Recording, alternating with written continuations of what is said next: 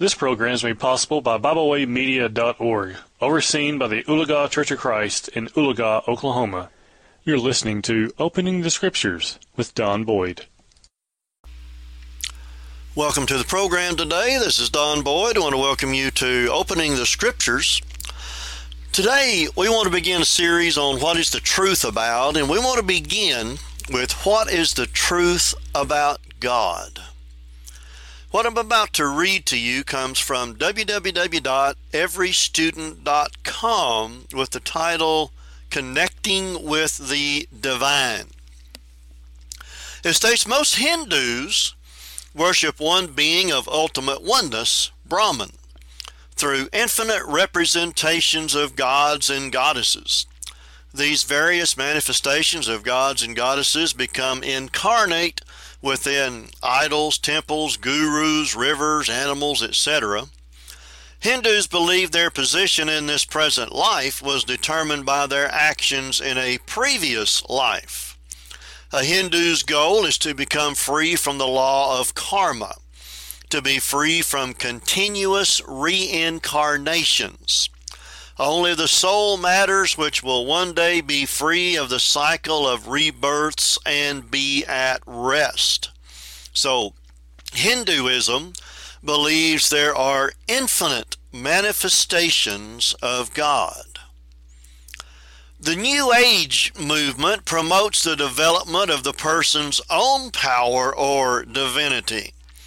When referring to God, a follower of the New Age is not talking about a transcendent personal God who created the universe, but is referring to a higher consciousness within themselves.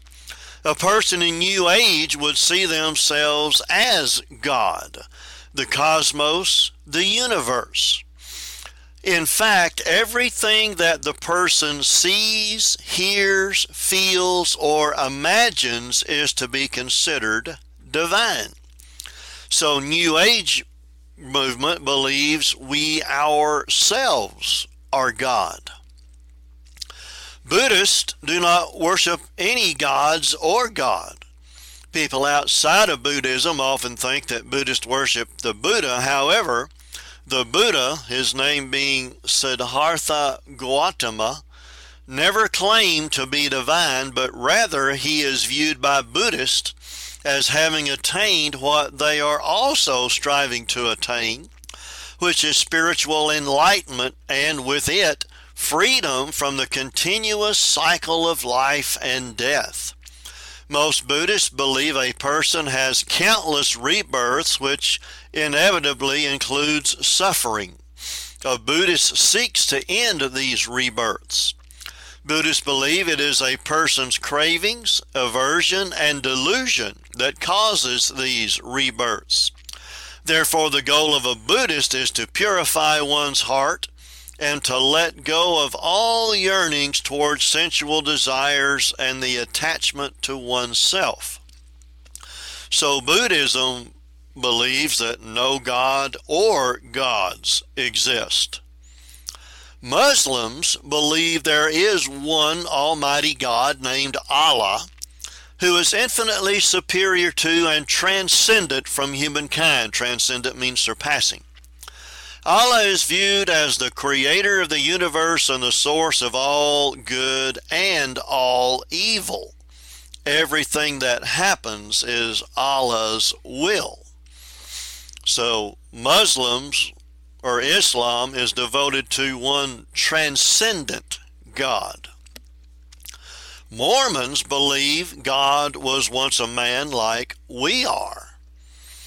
In the work Fast Facts on False Teachers, pages 166 to 168, we find this.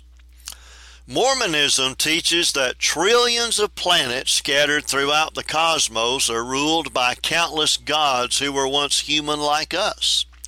They say that long ago on one of these planets, to an unidentified god and one of his goddess wives, a spirit child named Elohim was conceived. The spirit child was later born to human parents who gave him a physical body. Through obedience to Mormon teaching, death, and resurrection, he proved himself worthy and was elevated to godhood as his father before him. Mormons believe that Elohim is their heavenly father, and that he lives with his many wives on a planet near a mysterious star named Kolob. Well, I found it interesting. Whenever we lived in Blue Springs, Missouri, we lived pretty close there to a Mormon church building. And when the little Mormon elders would come by, I decided one day I was going to ask them. And there were two of them, and I asked the question, do you believe that you will become the god of your planet someday, of your own planet someday? And the one young man spoke up and answered and said, quote, if we are worthy, we will, unquote. I'd always wondered what the draw to Mormonism was. Now I see. Men have the belief that they will someday become God of their own planet, and that Mormon women are so faithful to their husbands because they believe that whenever their husband becomes a god, that he will raise them from the dead to everlasting life, and they will have celestial sex and populate their own planet. And again, many goddess wives will be there. Well, Christians believe in a loving God who has revealed himself and can be known in a personal way in this life. Christians regard the Bible as God's written message to humankind.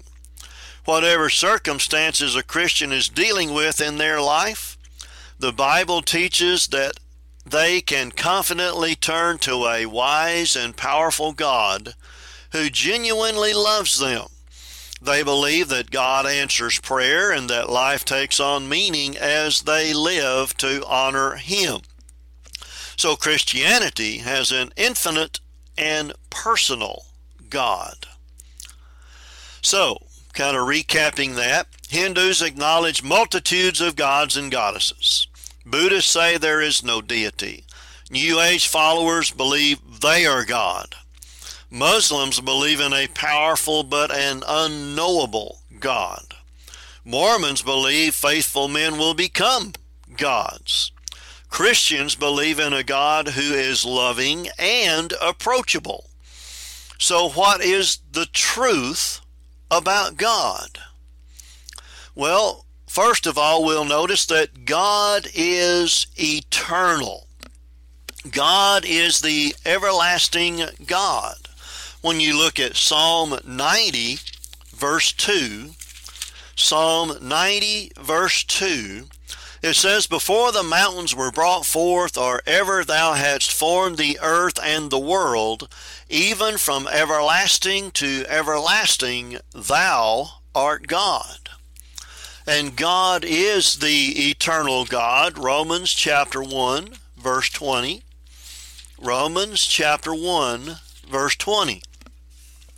For the invisible things of him from the creation of the world are clearly seen, being understood by the things that are made, even his eternal power and Godhead, so that they are without excuse. So God is eternal. Buddhists are wrong then, because there is a God, and there is no other God. There is only one true God. In Isaiah 43, verses 10 through 12, Isaiah 43, verses 10 through 12, we see mentioned there that there was no God before Jehovah God. It says, ye are my witnesses, saith the Lord, and my servant whom I have chosen, that ye may know and believe me and understand that I am he. Before me there was no God formed, neither shall there be after me. I, even I, am the Lord, and beside me there is no Savior. I have declared and have saved, and I have showed when there was no strange God among you. Therefore ye are my witnesses, saith the Lord, that I am God. In Isaiah 44, verses 6 through 8, again we see there is no God but Jehovah God. It says, Thus saith the Lord, the King of Israel, and his Redeemer, the Lord of hosts, I am the first, and I am the last, and beside me there is no God. And who as I shall call and shall declare it, and set it in order for me, since I appointed the ancient people. And the things that are coming and shall come, let them show unto them.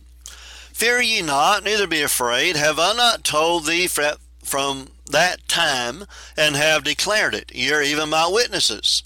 Is there a God beside me? Yea, there is no God.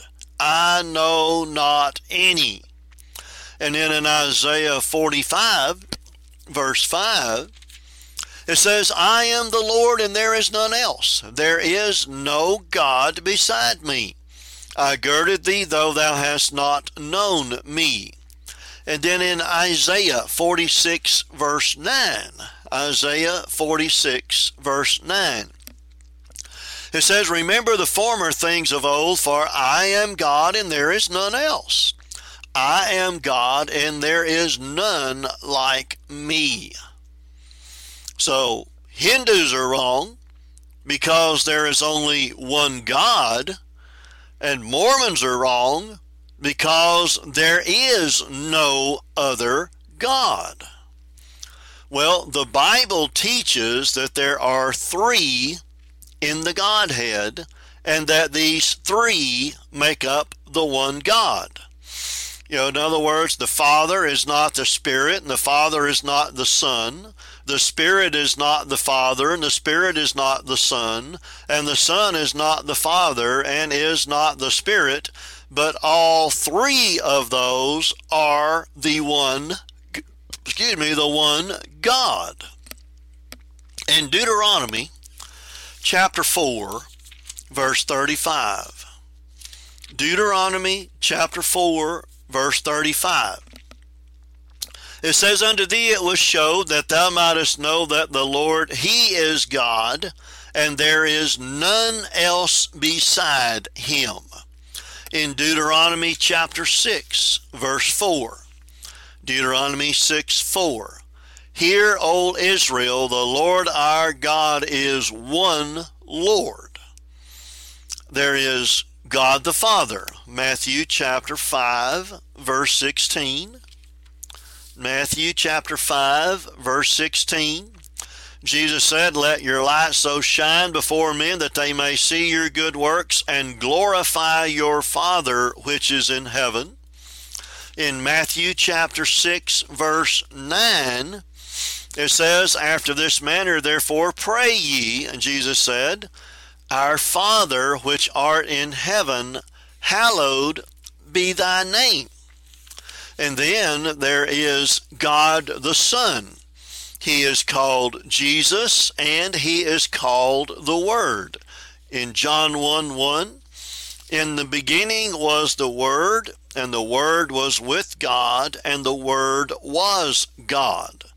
In verse 14 of John 1, it says, And the Word was made flesh, and dwelt among us.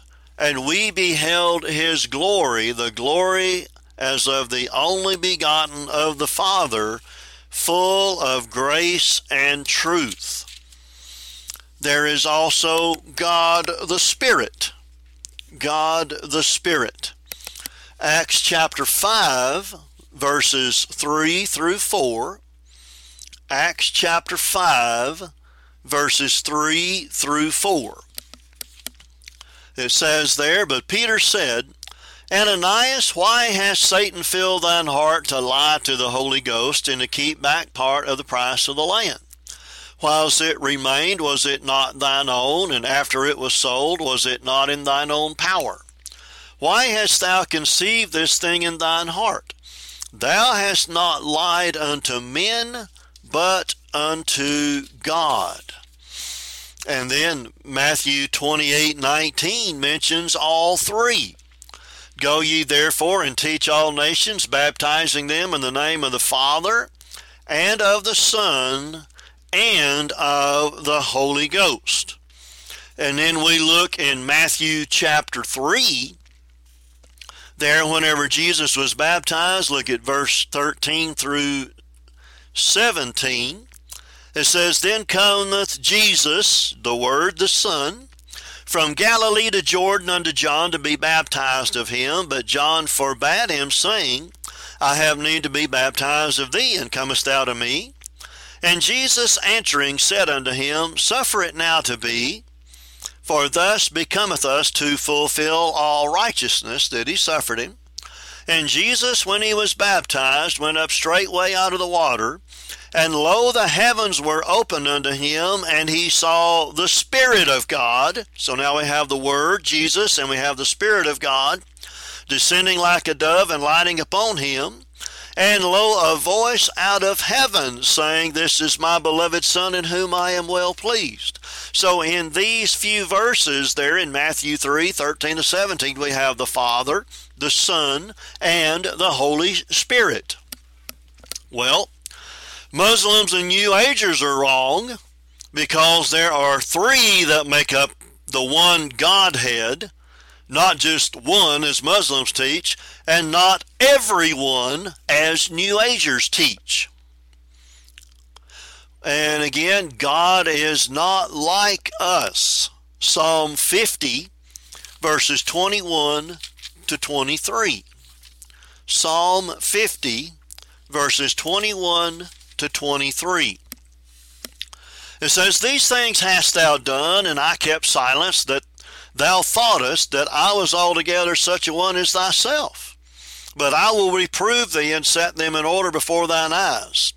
Now consider this, ye that forget God, lest I tear you in pieces, and there be none to deliver. Whoso offereth praise glorifieth me, and to him that ordereth his conversation aright will I show the salvation of God. And then in Isaiah chapter 42, verse 5, Isaiah 42, verse 5, it says, Thus saith the Lord, God the Lord, He that created the heavens and stretched them out, He that spread forth the earth and that which cometh out of it, He that giveth breath unto the people upon it, and spirit to them that walk therein. And in Isaiah 42, 8, I am the Lord, that is my name, and my glory will I not give to another, neither my praise to graven images.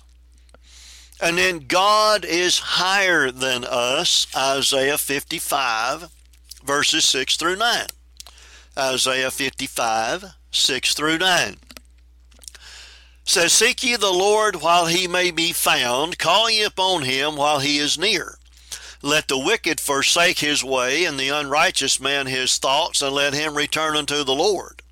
And he will have mercy upon him, and to our God, for he will abundantly pardon. For my thoughts are not your thoughts, neither are your ways my ways, saith the Lord. For as the heavens are higher than the earth, so are my ways higher than your ways, and my thoughts than your thoughts. And Isaiah 40:17 says, we are as nothing before God. Isaiah 40:17. All nations before him are as nothing, and they are counted to him less than nothing and vanity.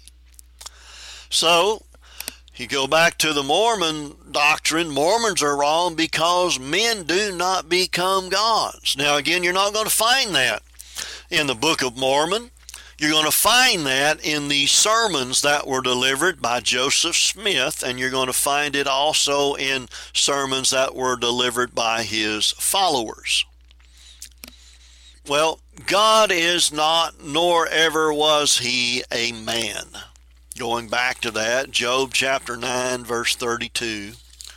Job 9:32, it says there, Job speaking, For he is not a man as I am, that I should answer him, and we should come together in judgment.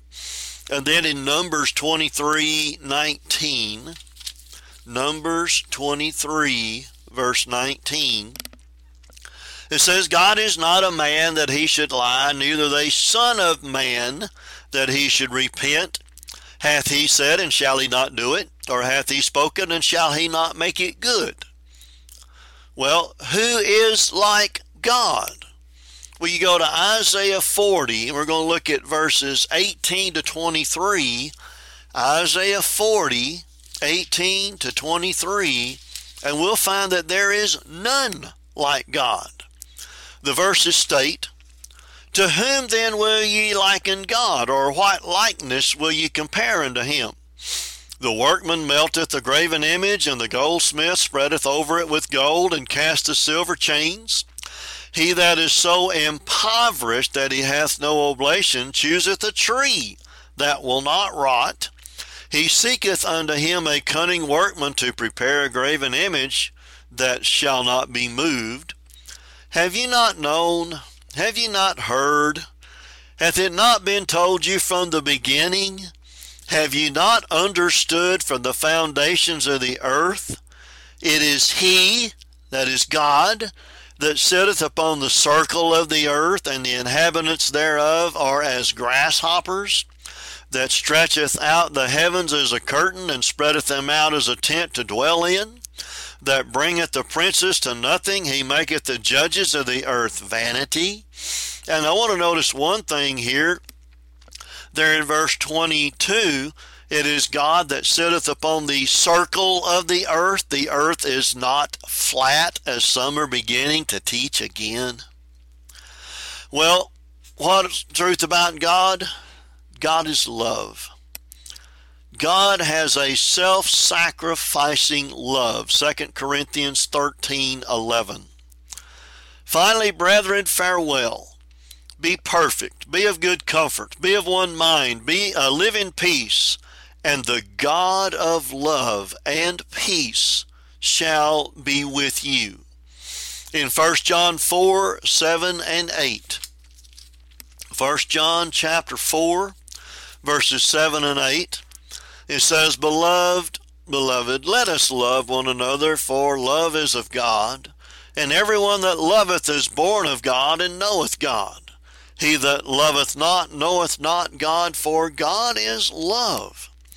That word agape, God is love. A good definition for that word is a self-sacrificial love that looks out for the best of others regardless of the cost to self.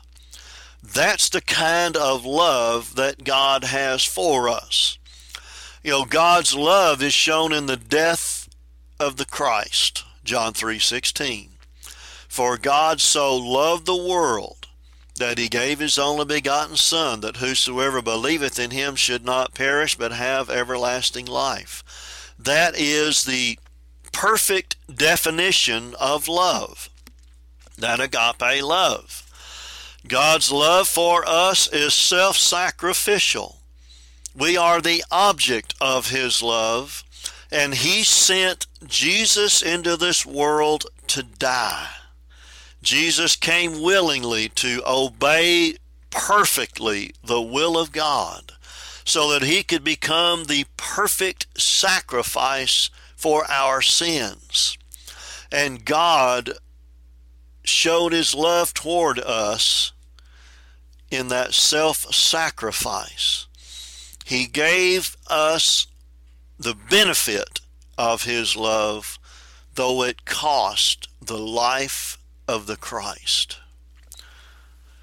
In Romans 5, verses 5 through 8, Romans 5, verses 5 through 8, it says, And hope maketh not ashamed, because the love of God is shed abroad in our hearts by the Holy Ghost, which is given unto us.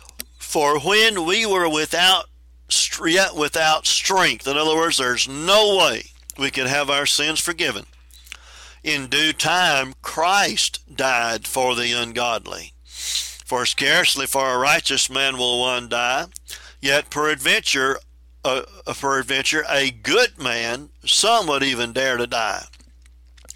But God commended his love toward us, in that while we were yet sinners, Christ died for us. In 1 John chapter 4, verses 9 and 10. 1 John chapter 4, verses 9 and 10. It says, in this was manifested the love of God toward us, because that God sent his only begotten Son into the world, that we might live through him. Herein is love, not that we loved God, but that he loved us, and sent his Son to be the propitiation for our sins. God loved us, and he sent the Son to satisfy the requirements of sin for us. Jesus died on the cross so that we can have that hope of eternal life. God's love is also shown to us in allowing us to be his children. 1 John chapter 3, verse 1. 1 John chapter 3, verse 1. Behold, what manner of love the Father hath bestowed upon us, that we should be called the sons of God. Therefore the world knoweth us not, because it knew him not. You know, Jesus was sent into this world to become sin for us so that we could be children of God. In 2 Corinthians chapter 5, verse 21, 2 Corinthians chapter 5, verse 21, says, for he, that mean God the Father, hath made him, the Word, Jesus the Christ, to be sin for us who knew no sin, that we might be made the righteousness of God in him. That's what God has done for us. So every religion is wrong about God except for true Christianity. Hindus have to do good and no evil to get away from the law of karma and finally be at rest. New Agers think they can do anything they want to because they consider themselves to be God. Buddhists believe they have to save themselves. The false god of Islam, Allah, is unloving and unapproachable. Mormons believe they're going to be gods and goddesses by obeying Mormon doctrine. But true Christianity acknowledges that humans are incapable of saving themselves. So God set forth a plan for man's salvation through the sacrifice of Jesus and our obedience to God's Word. You see, God did that for us. That's called grace, because God owes us nothing. God is full of mercy. In other words, he does not give us what we deserve. You look at Ephesians chapter 2, verses 4 through 7. Ephesians chapter 2, verses 4 through 7. But God, notice, who is rich in mercy, for his great love wherewith he loved us. We see God's love and mercy go together. Verse 5, even when we were dead in sins, hath quickened us, or made us alive together with Christ. By grace are ye saved, and hath raised us up together, and made us sit together in heavenly places in Christ Jesus, that in the ages to come he might show the exceeding riches of his grace and his kindness toward us through Christ Jesus. God is rich in mercy. He doesn't give us what we deserve. And God is gracious. He gives us what we do not deserve. Ephesians chapter 2, verse 8. For by grace are ye saved through faith, and that not of yourselves. It is a gift of God. So right there in that verse, God's grace, through his great love for us, his great mercy for us, he offered us his grace. And you'll notice that it is through faith. In Romans chapter 5, going back to Romans chapter 5, we find there, starting in verse 1, that we must access the grace of God. It says, therefore, being justified by faith, we have peace with God through our Lord Jesus Christ. And then verse 2, by whom also we have access by faith into this grace wherein we stand, and rejoice in the hope of the glory of God. So we look at Ephesians chapter 2 verse 8, by grace are you saved through faith. In Romans chapter 5 verses 1 and 2, it tells us that we access God's grace through our obedient faith. And then Titus chapter 2 verse 1, Titus 2:1 tells us that for the grace of God that bringeth salvation hath appeared unto all men. God has offered his grace to everyone. That disproves Calvinism. God wants everyone to be saved.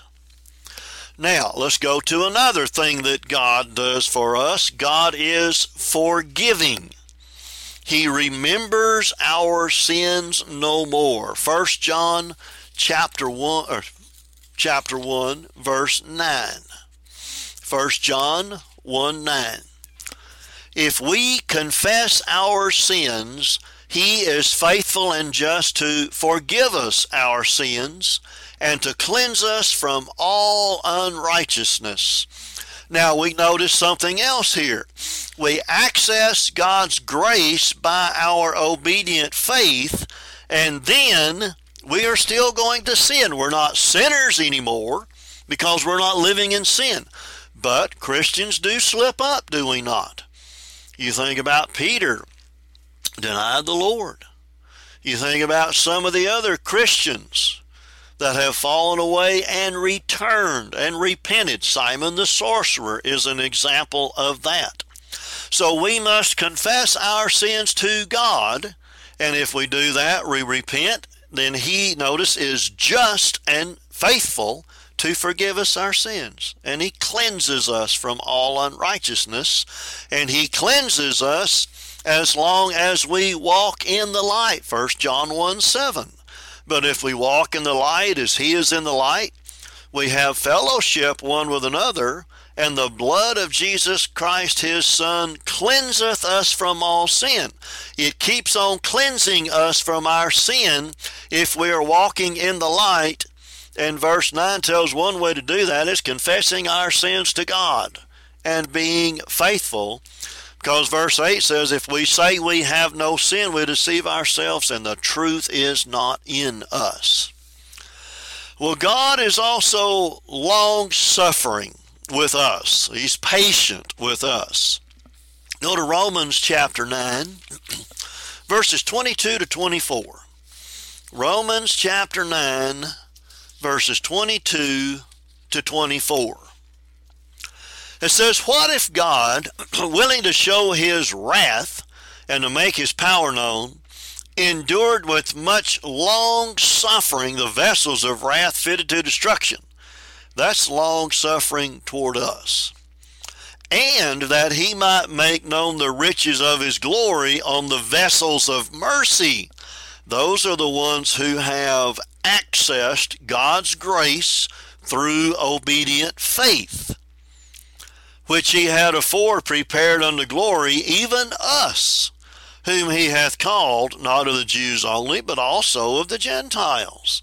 So God has called all of us. He calls us through the gospel.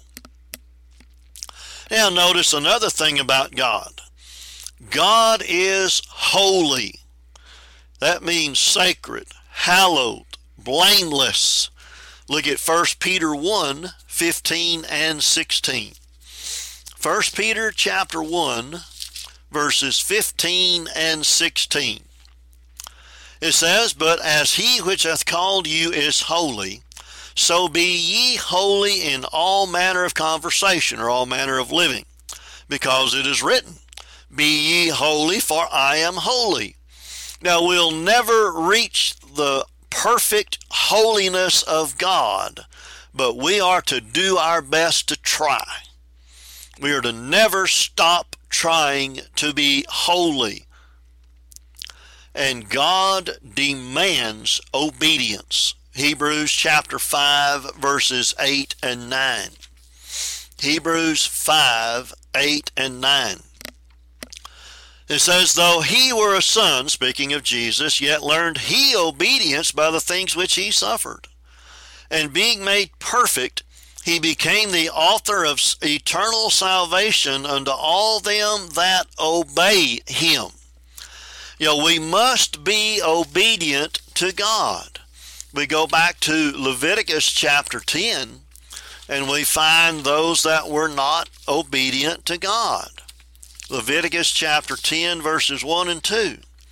And Nadab and Abihu, the sons of Aaron, took either of them his censer and put fire therein and put incense thereon. All right, so far things are all right. Nadab and Abihu are priests, they're the sons of Aaron.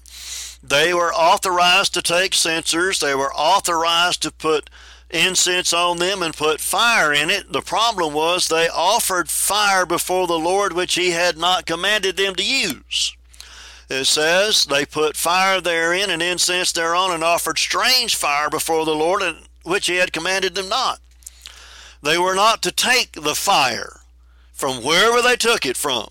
God had authorized the altar of burnt offering, and we'll look at that in a moment. Well, what happened to them when they did not do what God authorized? There went out fire from the Lord and devoured them, and they died before the Lord. When we look at chapter 16, verse 1, Leviticus 16, verse 1, it says, The Lord spake unto Moses after the death of the sons of Aaron, when they offered before the Lord and died. And then look at verse 12. It says here of Aaron, He shall take a censer full of burning coals from off the altar before the Lord, and his hands full of sweet incense beaten small, and bring it within the veil. So that fire was to come from the altar of burnt offering for this incense to be burnt. Where did Nadab and Abihu get it? I don't know. I know where they did not get it from. They did not get it from the altar. And they did what God had not authorized. We know from Matthew 7:21 to 23 that God only accepts what he authorizes also.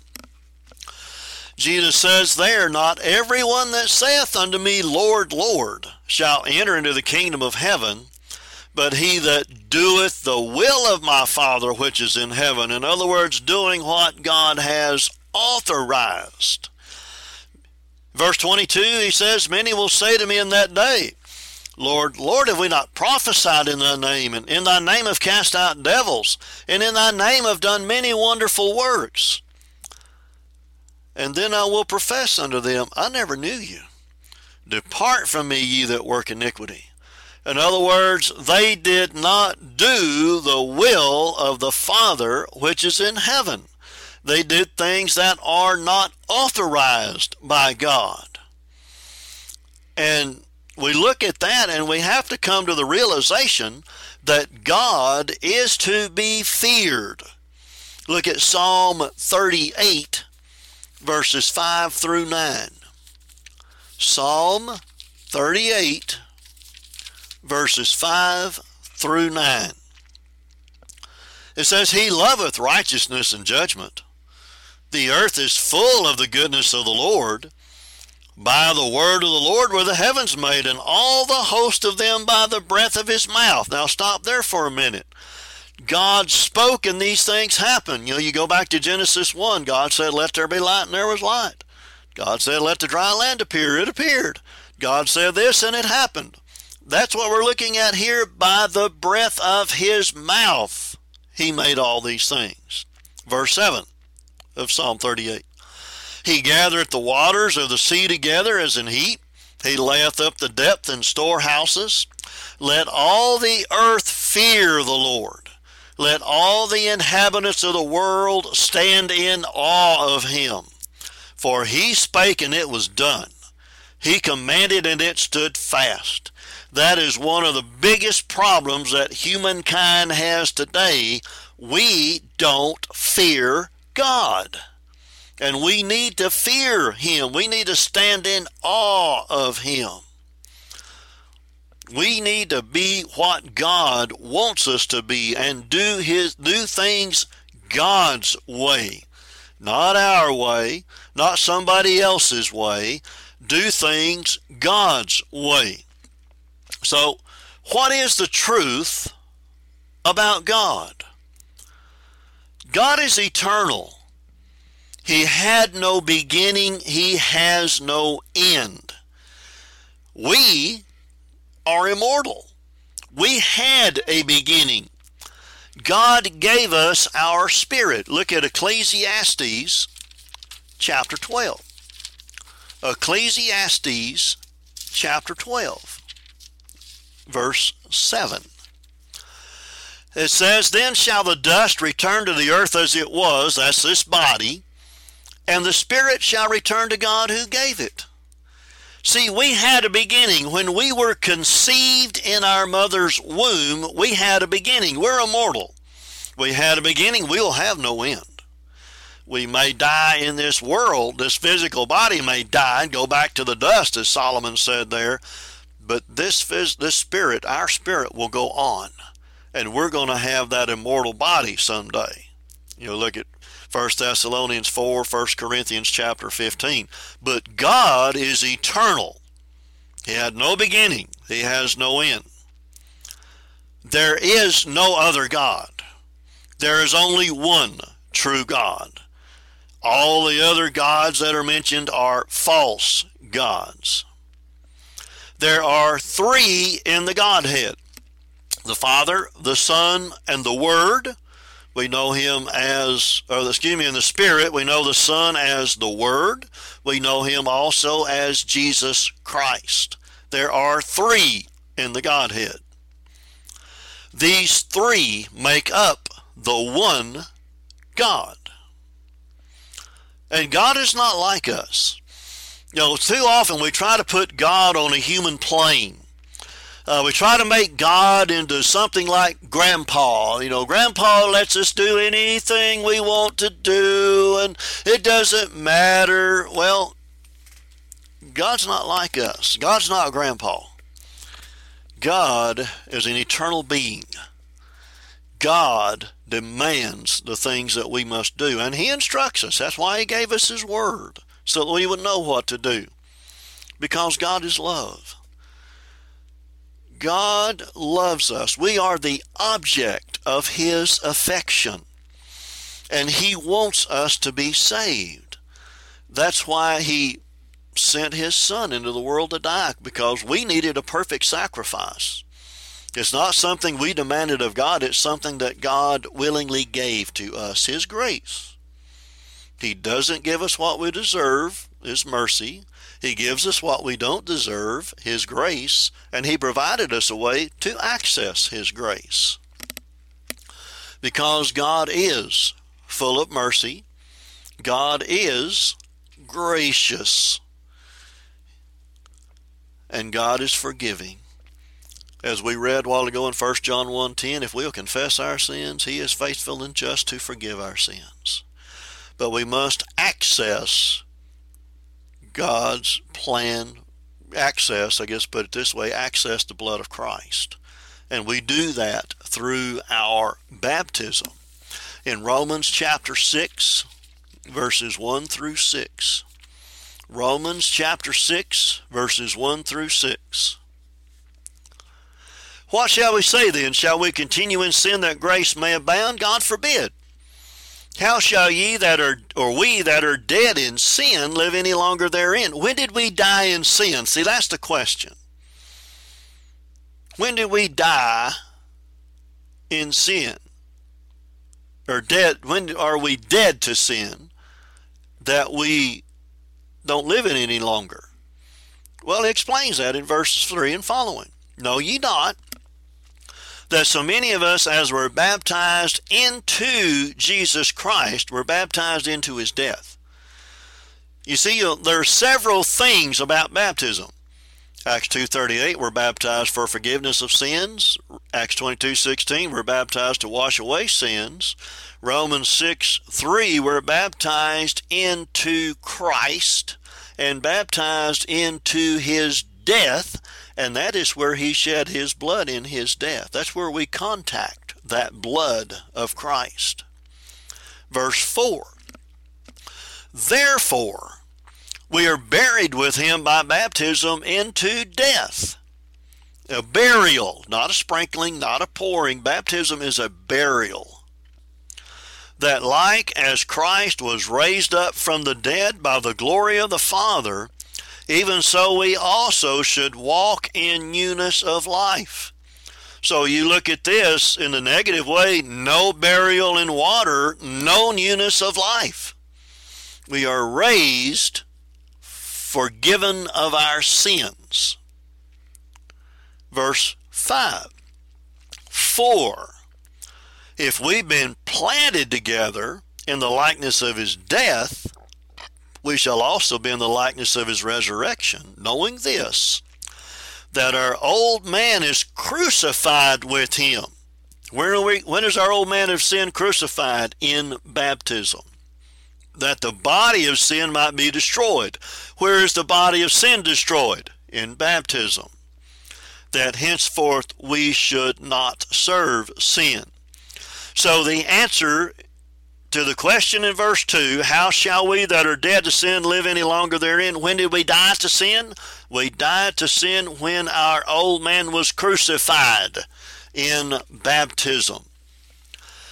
And God is long-suffering. This old world is still standing today because God is long-suffering. He wants everyone to be saved. 2 Peter chapter 3, verse 9. 2 Peter 3:9, the Lord is not slack concerning his promise, as some men count slackness, but is long-suffering to usward, not willing that any should perish, but that all should come to repentance. And God is holy. God is perfectly holy. Be ye holy as I am holy, we read earlier. We must strive to be holy like God. We'll never reach that perfect holiness that he has, though. And God demands obedience. He will not accept anything that he has not authorized. You know, too many people look at it, well, God didn't say you can't do it, that means I can do it. No. We have to do what God hath authorized because he demands obedience. Just ask Nadab and Abihu. Because God will accept only what he authorizes. And because of these things, God is to be feared. We must fear God. We must stand in awe of God. We must have reverence for God.